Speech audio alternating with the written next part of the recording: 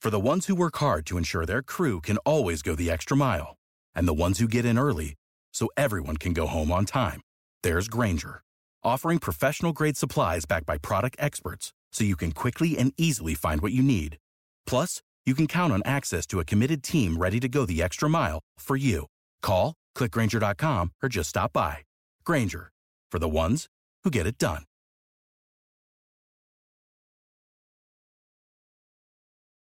Are you struggling to lose weight and keep it off? Tired of wasting time and money on starvation diets that lead to more frustration and stress? If there was a weight loss solution that could actually work for you, would you try it? Then head to Golo.com. I'm Steve. I lost 138 pounds in 9 months on Golo. I'm Amber. I've lost 128 pounds with Golo Taking Release. If you're ready to take back control of your life, head to Golo.com now and see how Golo can work for you. That's GOLO.com. My sleep is way better. My inflammation has gone way down. Golo saved my life. I was way overweight. That's what sent me down the path. I wanted to make sure and live for my kid. I have literally tried everything. I was on the verge of getting gastric bypass surgery, and I saw the Golo commercial, and it was the last thing I tried because it worked. Join over 2 million people who have found a better way to lose weight with Golo. Your healthier and happier life begins at Golo.com. That's GOLO.com. Again, GOLO.com.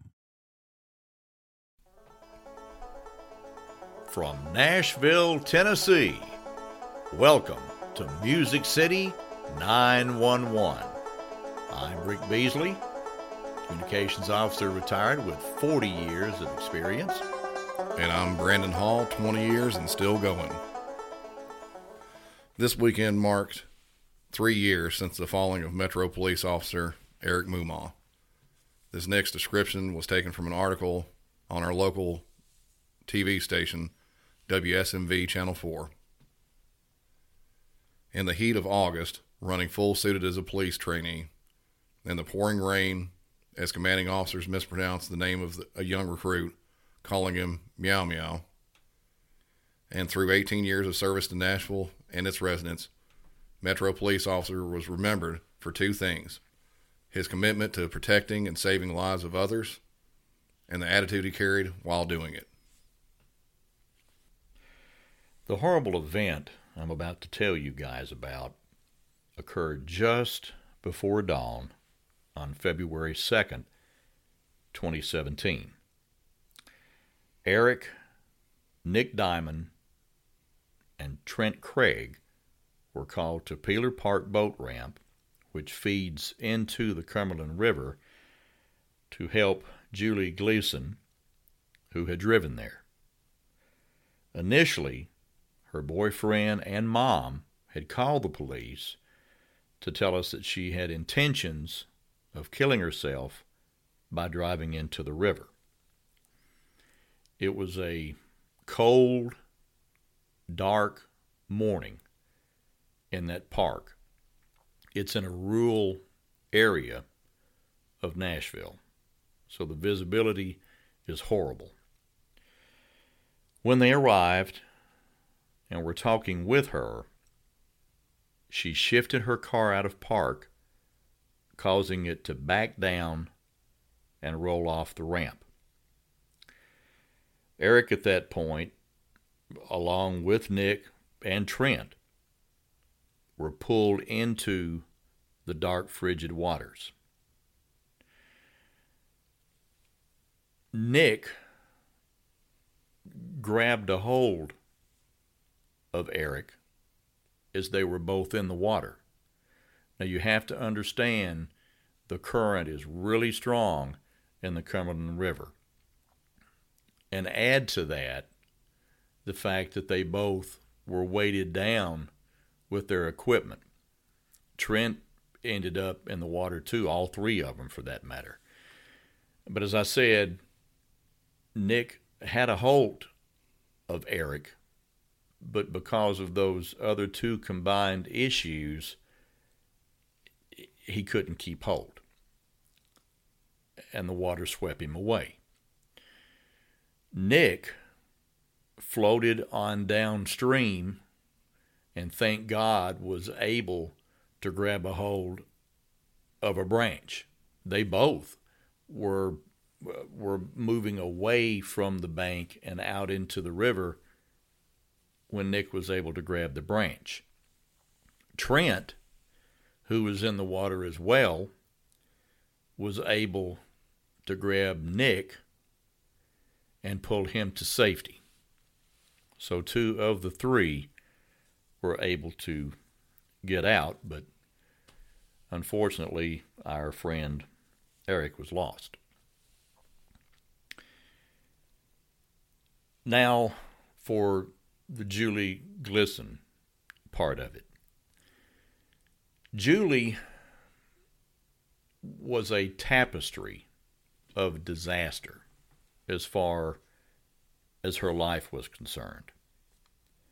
As a matter of fact, the night she was in that car, on that ramp, she was violating her probation as she was drunk again and driving a vehicle that she wasn't supposed to be in, because that probation stemmed from her last open DUI case.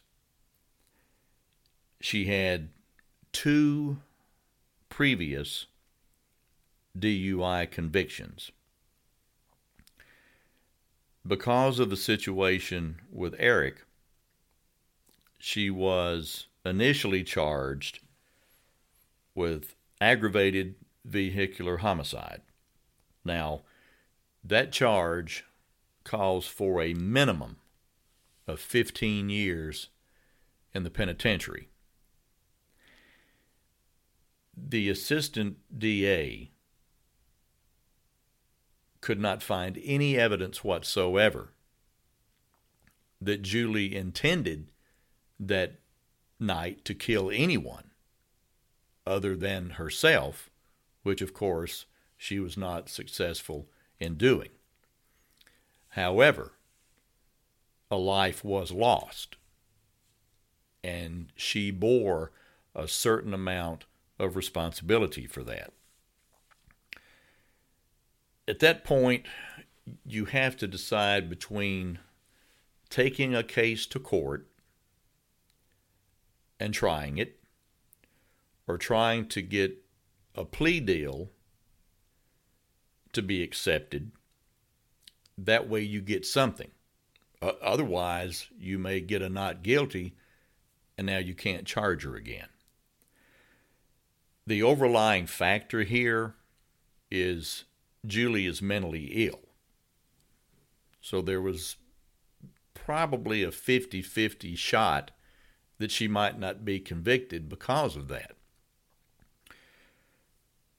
The district attorney put together a deal by where that charge would be reduced to vehicular homicide by intoxication. She would serve 30% of a 12-year sentence, and she would also be banned from driving for 10 years. Now, the district attorney's office didn't want to just put this together without the police department signing off on it and Eric's family, because ultimately he was the one that was lost in this. They both signed off on it, and Julie is in prison today. A congregation of thousands were in attendance at Officer Mumaw's memorial, along with Billy Ray Cyrus and Jamie Johnson playing Some Gave All, and later by Vince Gill singing Go Rest High on That Mountain. Here is the last call for Officer Mumaw, given by our fellow dispatcher, George DeShields, who was on the radio on that fateful morning when the officers went in the water.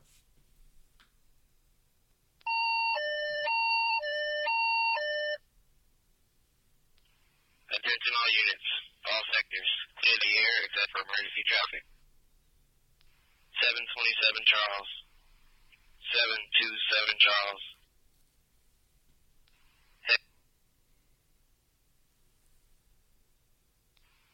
Attention all cars. 727 Charles. Madison Precinct Officer Eric Wayne Mumaw. It'll be 10-7 for the remainder. End of watch, Thursday, February 2nd, 2017, at 04:43 hours. Officer Mumaw, we honor you for the ultimate sacrifice, and we thank you for your service to the metropolitan government and to the citizens of Nashville and Davidson County. God, we ask you that you welcome this fallen hero with open arms. We also ask that you bless each person who is gathered here today in respect for his sacrifice. We pray that you protect our brothers and sisters in blue as they follow their calling and continue to put themselves in harm's way daily to help others stay safe. We pray for all these things in your name. Amen. As a result of his actions in trying to save Eric, Nick Diamond was awarded the Congressional Badge of Bravery, the first time the award had been given to a Nashville police officer. Nick was upset that Trent Craig wasn't given one too, since he had saved his life from the branch of that tree he was holding on to. He was adamant that Trent was his hero, something that we can all undoubtedly understand. All three are heroes to us. The medal was created in 2008 by an act of Congress and aims to honor officers at any level who engage in exceptional acts of bravery while in the line of duty. It consists of a red, white, blue, and gold ribbon upon which a cross and shield are hung. Each element of design is symbolic of law enforcement and bravery. On the third anniversary of Officer Eric Mumaw's death, the Nashville community honored the officer with a plaque along with park benches that were placed in Peeler Park to honor Mumaw. The plaque placed at the park will be a lasting tribute to the officer who served on the force for 18 years. Now, I had met Officer Mumaw a few times, but only really knew him in passing because he visited the comm center a few times. But Beasley, you were actually a friend of his. The best way I can describe Eric is he was a police officer's police officer. He worked the Madison precinct, and he was 44 years old when he passed away. Yeah. So all the younger officers out there looked at him at 44 as being Pa. Yeah. You know, he took it personal to take care of those guys out there. And they love him. You know, I hate to talk about people that have passed on in the past tense. They were great. They were this and that. They still are. Yeah, absolutely. They're just not here amongst us. They're on the other side of that fence. And in Eric's case, no doubt enjoying his reward. When he would come up to the communications center, and I know you can vouch for this, he was never in a bad mood. No, never, no. I never saw some just sad Muldoon face on this guy. I mean, we've all known people, and some of you out there may know people like this today. The minute they come through that door, you start laughing. Yeah. Because they're smiling real big, and they've just got "I'm up to something" all over their face. I'll give you a couple of examples. He would come up to me and, "Hey, Bees, what's going on?" I said, "Well, everything's good in the homestead, And he said, "Listen, when are you going to retire?" And I said, "Well, when I turn 60 and I have 40 in, I've already got it all laid out when I'm going to go." He says, "Well, man, that's great." Well, of course, we were both on the day shift at that time. Yeah. And that afternoon, another guy that I had hung out with for a long time happened to see him out on an interstate. He was pulled over with a disabled motorist. And they got into a conversation with each other. And when I saw him later on that afternoon, he said, "You'll never guess who I saw today." I said, "No, go ahead and tell me." He says, "Eric Mumaw." And, of course, at that point, I hadn't told him that I had, seen him that morning. And I said, well, what did he say? He says, yeah, he was actually bringing you up and wanted me to ask you something. I said, well, okay, what is it? And he said, well, he wanted me to ask you when you were going to retire. I said, he just asked me that when I was at work today. I said, what is this about? He's got to know when I'm going to retire. I said, I'll retire when I'm ready to retire. But it was this ongoing thing that never ended. And I recalled this same story when I was doing the police memorial one year and recounting Eric to them. He's just one of these guys. I mean, I feel him in the room with us right now. Yeah. With, man, why you got to get into all this other stuff? What you got to front me out for, He would be honored and very appreciative of us talking about him tonight and definitely the funny stuff, because that's what he's about. And there's no doubt with the good master, he's keeping him in the floor laughing as well. He took his job very serious. He loved people. He gave them benefit of a doubt, and his whole existence can be summed up that he wanted to help you. Okay? He could go to the extreme in both areas, but his focus was to help you.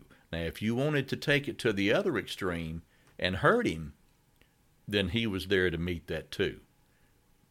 But that wasn't what his core being was all about. And as I said, I love him today as much as I ever did. Yeah, it's never easy. And both of us have been through this with people. I mean, I actually remember walking in that day that it actually happened. And granted, I was on day shift. This happened late at night on midnight shift, and I walked in, and when you have, the big higher ups, the director, the managers, supervisors, they're all out on the floor. They're kind of hovering around the radio. You walk in and you see the look on the other dispatchers' faces. You see all this going on with the higher ups in the room. Something bad's happened. So I walked over to somebody and asked them, what happened. They said, well, we had an officer go in the water. He hasn't been pulled out yet. It's been over 2 hours now.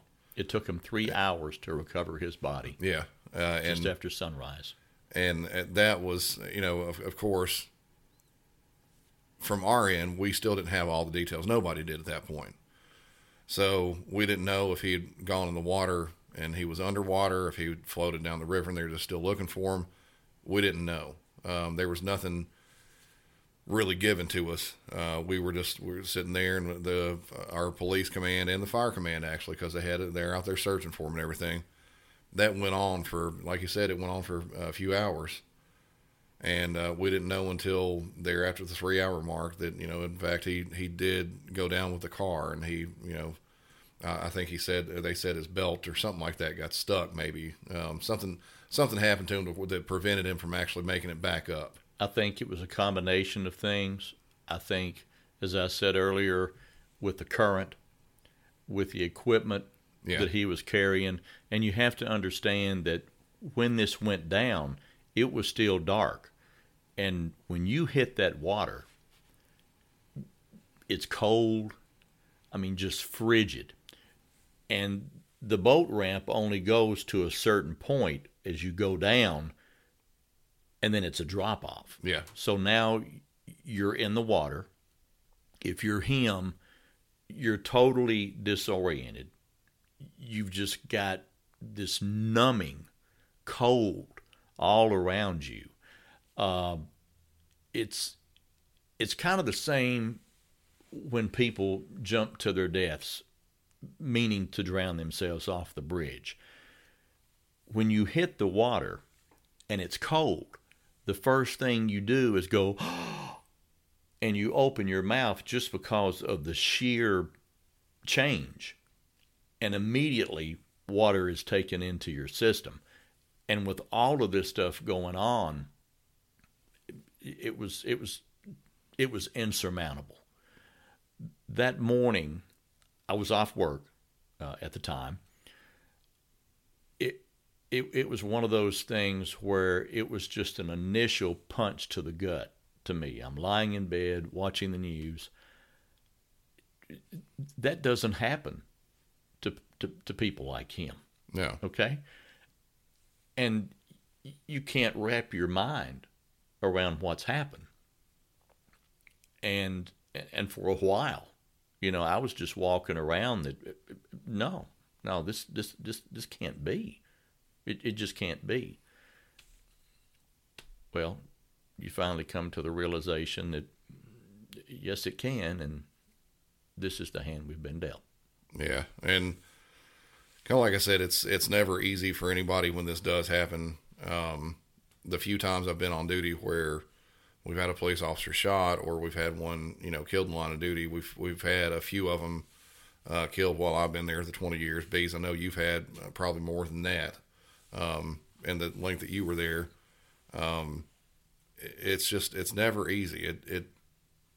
There's nothing good about it. I mean, you can take, your training for, which I'm sure that probably the police department afterwards probably had some sort of training that, if you're going to go in the water, do this, do that, do whatever. I mean, I don't know. I'm speculating, but there, on the dispatch end of it, there's nothing really that can be done about it. We got a call about a suicidal person.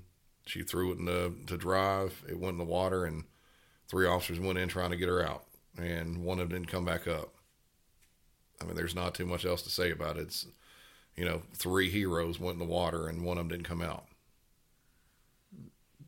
That's the size of it. Yep. Some of the things with this show that we do is, I mean, obviously we've got some scripted stuff. Some stuff we're just going off the cuff. And we were going to finish that segment of it there. And we stopped the recording. We took our headphones off. We were going to take a little break, try to regroup. And we just continued to sit here and talk about it. And, it's something that, we wanted to let y'all in on. Just some of the stuff we were talking about past that. This is, we've said it was not easy. And, Bees, you were talking about how it was therapeutic. Get into that real quick. That's because it really is. When you discuss things like this, it is therapeutic. The brain does not forget. As you and I both talked off air, if you reach down far enough, it's still there. It's just way down in there. You said yourself that some of these things about Eric, such as people hovering around, the radio, yeah. Yeah, when all this was going on, that hadn't even entered your mind since then. Yeah, it's been 3 years. I've not even, for me anyway, once that happened, the focus went more to Eric, his memorial, all the things that went along with it. I mean, continuing the effort because they had to do several things. They had to, little things. They had to pull the car out of the water. They had to, obviously pull him out of the water, but they had to do a lot of things. And I hadn't thought about the way everybody was looking, the look on their faces, the mood in the room. I hadn't thought about that in 3 years. And just talking about this, it brought it right back up. It popped right back in memory like it just happened yesterday. It's therapeutic because these people are our friends. As I've said earlier, they're still our friends. Yeah. They're not past tense, okay? They're somewhere else. Yeah. But their memory needs to live on. For all of you out there, we have all lost people that we love, whether it be police officer friends of ours, whether it be our mom, our dad, our brothers, our sisters. They're still alive, okay? But they're on the other side of that fence. So it's not a bad thing to hurt or to cry because you miss them. They're not here amongst us anymore. And if we live right, we'll see them again someday. I believe that. So it's okay to keep their memory alive here. Keep talking about them.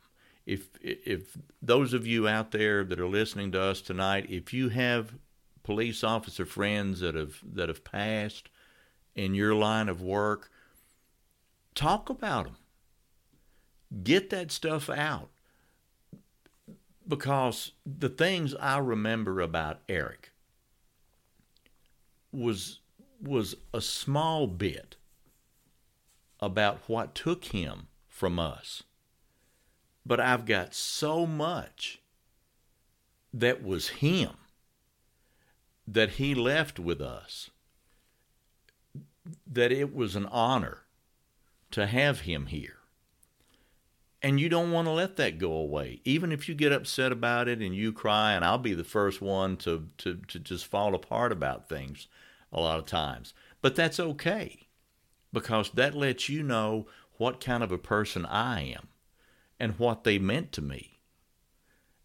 And we all share that. That just isn't indicative of me. You know, some people may be hard ankles. You know, they may be Tootsie Roll Pops, as we call them. You know, they've got that hard outside. But when you dig through that and you get to the soft part, that is what makes those people really worth knowing. Because that tells you really what kind of a person that is. Yeah, it does. And I don't know, it's this whole thing, you know, it just talking about this, it has brought back, you know, just all these other memories from other officers that have fallen like this in other ways. You know, a message from me to all you other dispatchers out there. If you've been through something like this, do exactly what Beasley was just saying. Talk with people about it, especially new dispatchers. If you got new dispatchers coming in, they have not experienced this before. It's going to hit them in whatever way it's going to hit them. But at least if you talk about it with them, they'll have an idea before it does happen. Because, I mean, I hate to say it, it's going to happen. You know, just because of the nature of the job. Policemen, firefighters, EMS, they're out there putting their life on the line every single day. And it's not just, you know, it's not necessarily something like, you know, falling in the river or getting shot by a suspect. It can be helping changing somebody's tire on the interstate and getting hit by a car. It can be any number of things. You don't know when it's going to happen. And it's usually when you don't expect it to happen when it does. It's rare that we'll have a big hot call. Oh, there's somebody with a weapon walking on the street and he's shooting it up in the air. Well, as soon as the police officer get there, well, that weapon's on the ground most of the time, and that's it.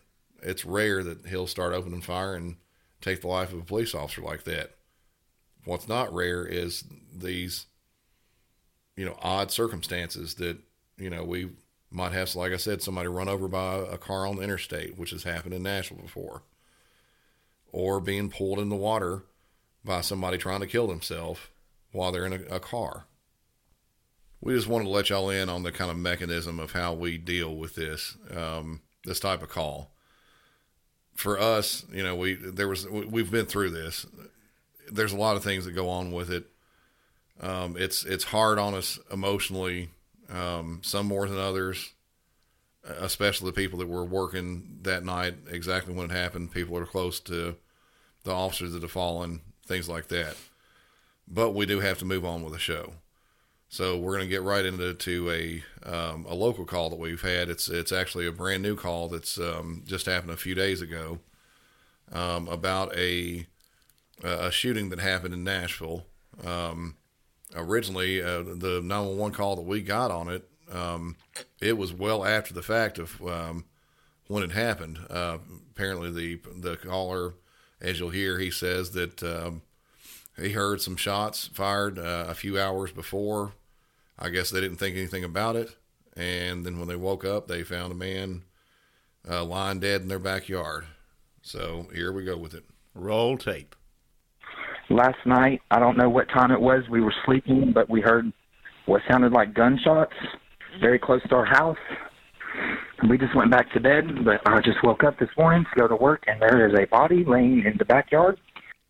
So that call wasn't very long. It wasn't the entire portion or the entire 911 call itself, but it just shows you that some of the calls that we get sometimes, you don't know what you're going to get. You answer the phone, and it could be somebody doing a basic fender bender type accident. Could be something like this where someone wakes up and finds a dead body in their backyard. Now, for me anyway, one of the things that I've tried telling people on the phone, I try telling them this over almost anything, because we get a lot of calls from people saying, oh, at 3 o'clock last night there was somebody rustling around my car, or there was some suspicious person that was driving around their neighborhood last night, and they never call about it. The same type of thing holds true with this one. They heard gunshots in Nashville where it's illegal to shoot. Now, if you're out in the county, like I've lived in rural parts of Tennessee before, where it's not illegal to shoot. You can go out and target practice, whatever like that. It's not illegal. In Nashville, in the area that this actually happened at, which was over on Hyman Street, it is illegal to shoot. It's just flat. You can't shoot a gun inside the area of Nashville where that happened. So if you hear gunshots and you're in a big city and you have the same type of rules, like we do in Nashville, and you hear shots, call them in immediately. This guy might not have died. No one called while the shots were being fired. And granted, this is not the best portion of Nashville. It's not a great neighborhood or anything like that.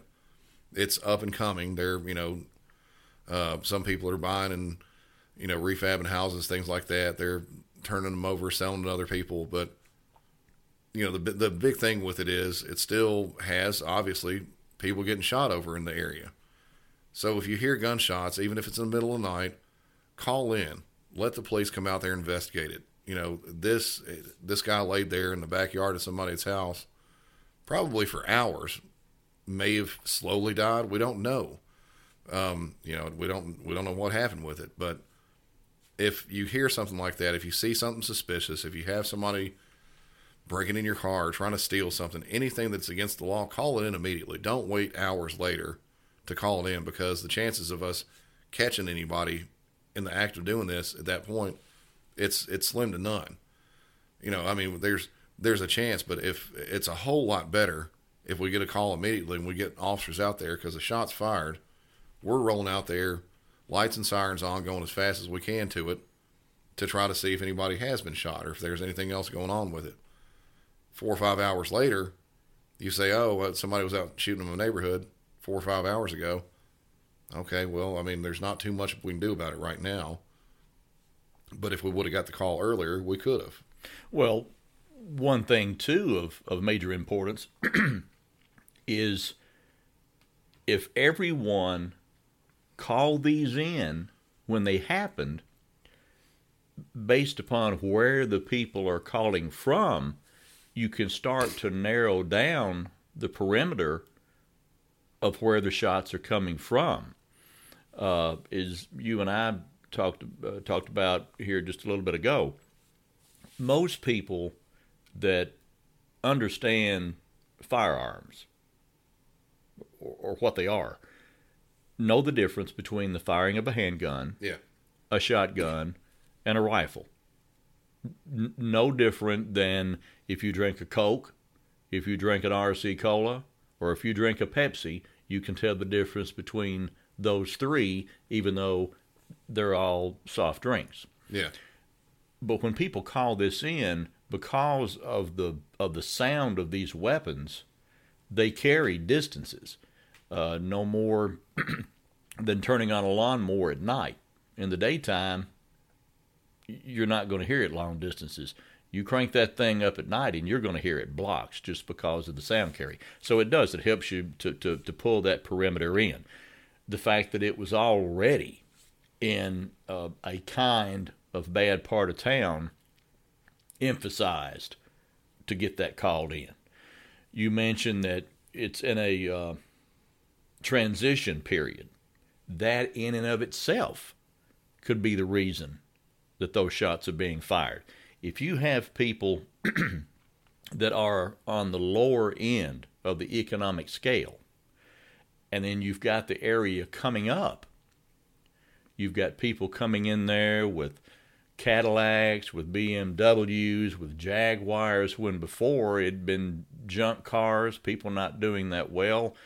And the have-nots want the haves. Yeah. You know, how many people live in areas that are up and coming, and for a period of time until you can slowly move that economic end out, you're going to deal with vandalism, your car's broken into, just because of the area that you're in. Now, this is not meant to be offensive.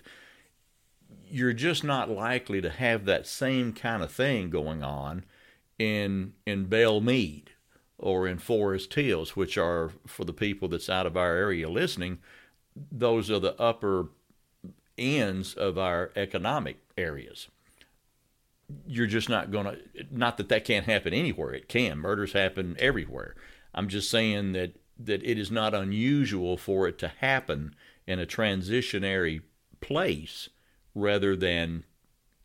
Yeah, you're not going to have drug dealers out on the street somewhere, you know, dealing like that, and then them, you know, battling over turf or something like that in a place where they just simply don't sell drugs on the street. Whereas out here on Hyman Street, you know, that's something that happens.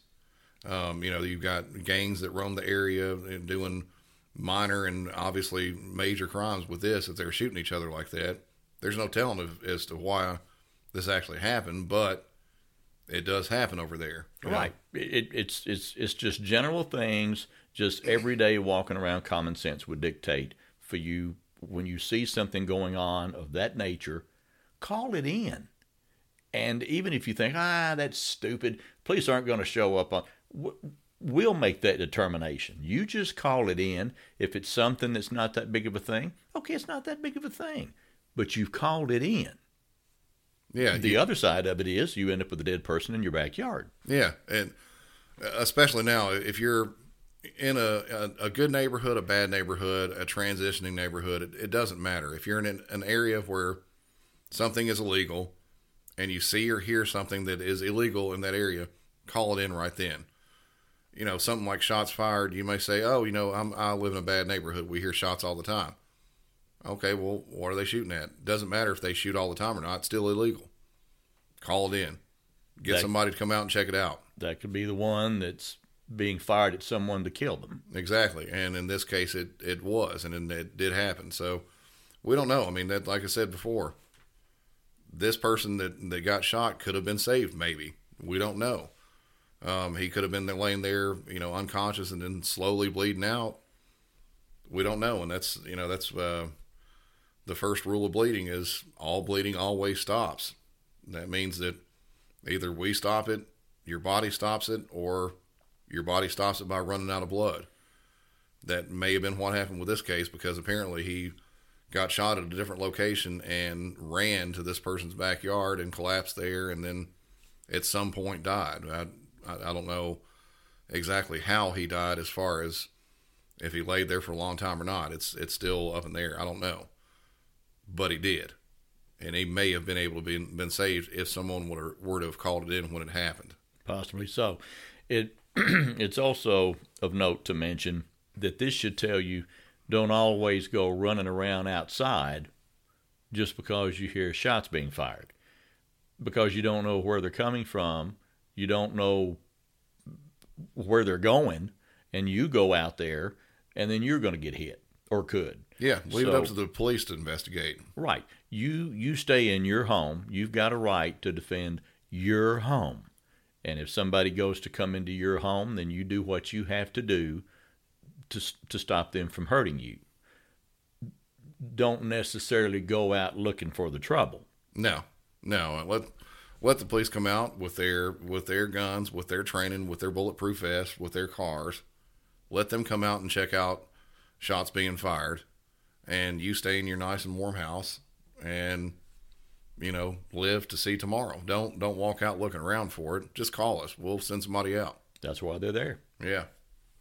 And we've got another call from Nashville that happened a few years ago. It's another shooting. It actually happened down at our Music City Central bus station. Back then, it was pretty newly opened, I think. I think it's only been open for about 5 years now. So this was right after it opened, maybe a year or so.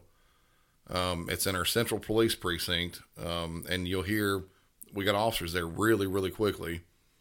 And, because of our Central Police Precinct is a very small sector geographically as far as the area, officers are pretty heavily concentrated in that area. So we got a really quick police response to it. And I would imagine they probably heard the shots themselves, but we don't know that. Now, to put this in perspective, this is on the same street and 2 blocks down from the state capitol building. It's very close, yeah. It is. It's right there at our actual state capitol. So we're going to go ahead and play this. It's about a minute long. You'll hear how quick everything goes, and we'll have a little bit to talk about it afterwards. One big point that we'll point out afterwards that we'll get into that may amaze some people. Roll tape. Hello? Nashville Police, Fire. Yes, ma'am. It's been a shooting down here at MTA. A guy just got shot down. Hello? It's been a shooting down here at the MTA Metro Music Center. It's 2 black guys laying on the ground, ma'am. Send the police. Okay, ma'am. Oh, my God. Ma'am, where are you? At the main transit authority down here on right next to what do you call this? The municipal auditorium. Okay, are you with the person that's been shot? No, ma'am. I'm just calling it in. Okay, all right. It looks like we've got. Oh, never mind. I see some officers. Here they come. Yes, ma'am. Never mind. It's like 5 officers coming. Here they come. Yes, ma'am. The other guy's laying on the ground. I think he's dead, though, ma'am. Okay, they've got an ambulance on their way. Oh, my God. Okay. Oh, my God. Bye.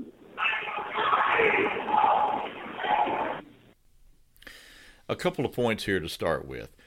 Imagine a parking garage for cars, a several-story parking garage. That's what Music City Central is. It is a several-story building, but it's for buses. That is the main depot for the local bus company. Yeah, the Metro Transit Authority. Right. Secondly, this shooting took place where there is a lot of people coming in to catch buses, going out after getting off the bus. When these shootings take place, the thugs that are involved in this could give a country damn less about anybody else around there. They've got their focus on who they're wanting to shoot, and that's what they're going to do. If they have to hit 3 or 4 or 5 more people, that's just collateral damage to them, that's fine. But they get who they're aimed for, and that's their focus. Yeah, they in this call, they said that the woman that's calling in, she thought one person was dead. They didn't die. They were in critical condition, and they were transported to one of our local hospitals. The other people that were there, actually, there were 3 other people that got injured from this, kind of like you were saying.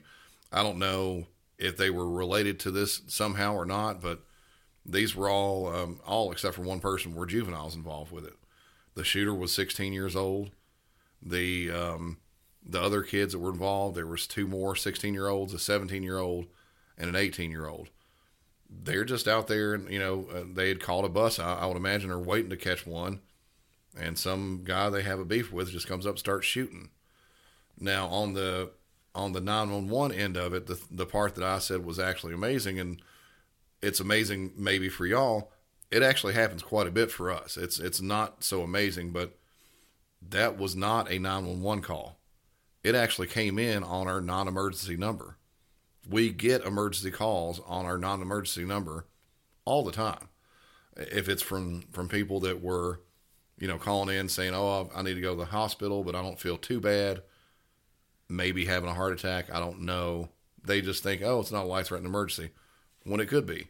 This woman was frantic, and she still had, whatever faculties that, she had to say, call Metro Police. I don't know if she had it pre-programmed in her phone or she just dialed it out from hearing all our commercials on the radio, but she called the police department, our non-emergency number, instead of calling 911. Didn't mean she didn't get through quickly, because it kind of sounded like they did.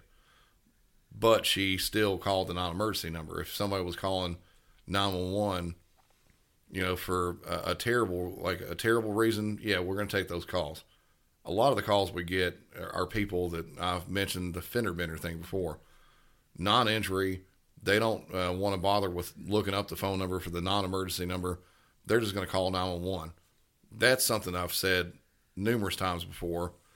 And I think I've, in one of our previous episodes, said something along the lines of, can you imagine if someone is calling on 911 with a non-emergency call, like a fender bender where nobody's hurt, no one's life is in danger, and your grandmother is calling in because someone has broken the house and stabbed her in the back or anything like that, and she's being put on hold because this other person has decided they wanted to call 911 just because they didn't want to waste time and looking up the phone number for the non-emergency number.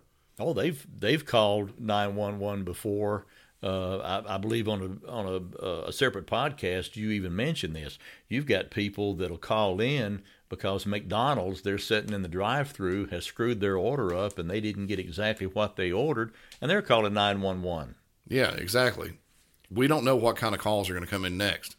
We don't know if there's going to be an emergency call that comes in on the non-emergency number. They do come in like that. We give preference to the 911 calls because they are designed for emergencies.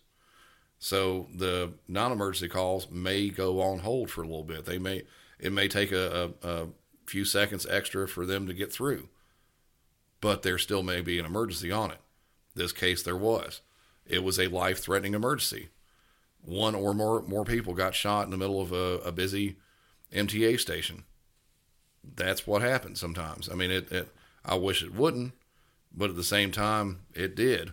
And for this, I kind of wish the woman would have called 911, but, I'm glad it got through as quick as it did. We got officers out there really quick. We had an ambulance on the way. Apparently several people called in about it, but you don't know. So for all you people out there that are wondering, how do you call your local police? Look it up now. Put it in your phone. If you live in, I don't know, Pittsburgh, Pennsylvania, or Fort Walton Beach, or wherever, just Google your local police department. Store that in your phone, the non-emergency number. That way, if you do get in an accident or something that does not require immediate police or medical assistance, something like that, just call the non-emergency number. Don't put that on 911 where we're going to have that call and someone else with an actual life-threatening emergency is being put on hold because you called the wrong number. And what's really amazing to me about this is in Nashville, and we've been doing this for years, we have public service announcements, radio, television, billboards with our non-emergency line on it. And they still will call 911 over stupid stuff. It's ridiculous. As far as the 16-year-old having a gun, that's exactly what I alluded to earlier. When these people are out to shoot someone, they're focused on who they're trying to shoot. Could care less about anyone else. At 16 years old, physically, he didn't need the gun. There was no reason for him to have it. Mentally, there was definitely no reason for him to have it, because logically, he's not in a position to think things through to be using it for that purpose. Yeah, and this call here, it happened in broad daylight. It wasn't the middle of the night. It wasn't, when whatever. It sent dozens of people running from the area that were trying to probably get to or from work. They're just trying to live their lives, and they were brought in the middle of this situation. You don't want something like that, but in this case, the juvenile that was doing the shooting, he was booked into the juvenile detention center on 1 count of attempted murder, 3 counts of aggravated assault, and 1 count of unlawful handgun possession. I'm not sure how much of that he's going to serve. As far as the sentence goes, he is a juvenile. I haven't looked back into the call too much from that. I do know those were the charges that were brought against him. And it's going to depend upon whether he was charged as a juvenile, and it stays that way, or he's sent to the adult court. Yeah. Attempted murder, unless they've changed the Tennessee code annotated on this, the sentencing on aggravated assault is 2 to 10 years in prison. It's the exact same thing for assault with intent to commit murder. Both of those carry the same sentences. Yeah. So on this one, like I said, the biggest thing for me, I don't want to like downplay this call. It wasn't necessarily a hard call to hear. It was shocking in the way that it did come in on the non-emergency line. It was shocking that more than one people were down. We thought that it was multiple people shot, but it wasn't some of the calls we've gone over in the past of, someone murder, suicide, or something like that. It doesn't have quite the amount of shock value, I guess is a good way to put it. But it's something that happens, and happens quite often in Nashville. And the governor could have been in his office 2 blocks away. Exactly. And the thugs don't care. No. the President Trump could have been 2 blocks away. They don't care. No. They get their eyes on what they want. They got their eye on the prize, as they think, and they don't care what else happens from it. So you hear this all the time on the news about a 3-year-old shot from a drive-by or something like that. They don't care. They're going out to try to get who they're going to get, and a 3-year-old got shot. Oh, that sucks. At least I got the guy I wanted. Well, we've hit them again pretty hard tonight, so it's about time for us to get out of here. So you think we ought to dig these guys out of the trenches? Oh yeah, we liked finishing with some kind of more humorous things that have happened. Oh, and I'll give you one. It wasn't my call. This is something that happened in Nashville, and this was years and years ago. This is probably, I'm going to take a wild guess, somewhere between probably 15 and 18 years ago, maybe even further than that back. Wow. So, and I was working this night, and it's one of the things, if you get sort of kind of a more funny call, it gets passed around, people listen to it, things like that. In this instance, there was a person that called in, and he was of Middle Eastern descent. He had a very heavy accent. He was speaking English, but it was very broken English. So he was calling in, and he called in. The call taker asked the address, the kind of pertinent information. He wasn't making very much headway as far as actually getting that information, though. That was the problem. That was the biggest problem of it. So the call taker says, sir, can I get your address again? I'm having trouble understanding you. The person replies back, again in a heavy accent in broken English. Sir, I'm sorry. I'm really having a hard time understanding what you're saying. One more time for me, please. Can you give me the address? So he again, broken English again, with a heavy accent, tries to give this address. And the call taker, I'm sure he's probably getting a little bit frustrated at this point, says, sir, look, I'm just having too much trouble understanding you.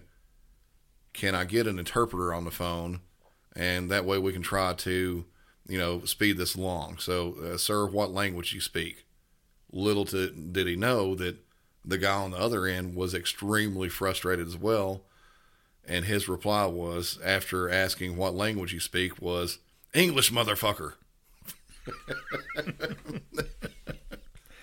And that was about the extent of that call. It kind of played itself out from there, but for something like that, it was pretty funny when it happened. Very unexpected.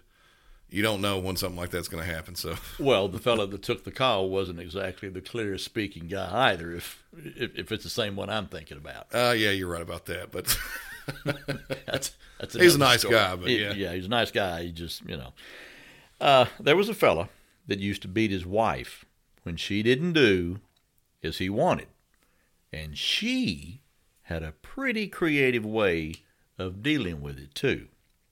Now, she was a passive lady. She didn't want to possibly aggravate her situation by getting the police involved, so she took the high road. Kinda. In an effort to extend an olive branch of peace and make it all her fault, she'd make him hamburgers. With passion, she would hand make those ground beef patties with just the right amount of dog crap mixed in. As he ate them, her revenge was exacted. With every bite he took, she reclaimed her power. Now, as for him, he absolutely loved them. Went around smiling and telling everybody how great they were. Truth be told, did he beat her more often to get some more? Well, we don't know. What we do know is that one could always tell when he had been served his tasty delicacy, as he would walk around with that shit-eating grin on his face. And I think on that note, that would be an outstanding place to leave for the evening. I believe you're right on that one. All right. Well, listen, we're out of here for Music City 911. I'm Rick Beasley. And I'm Brandon Hall. Y'all have a good night, guys. See y'all.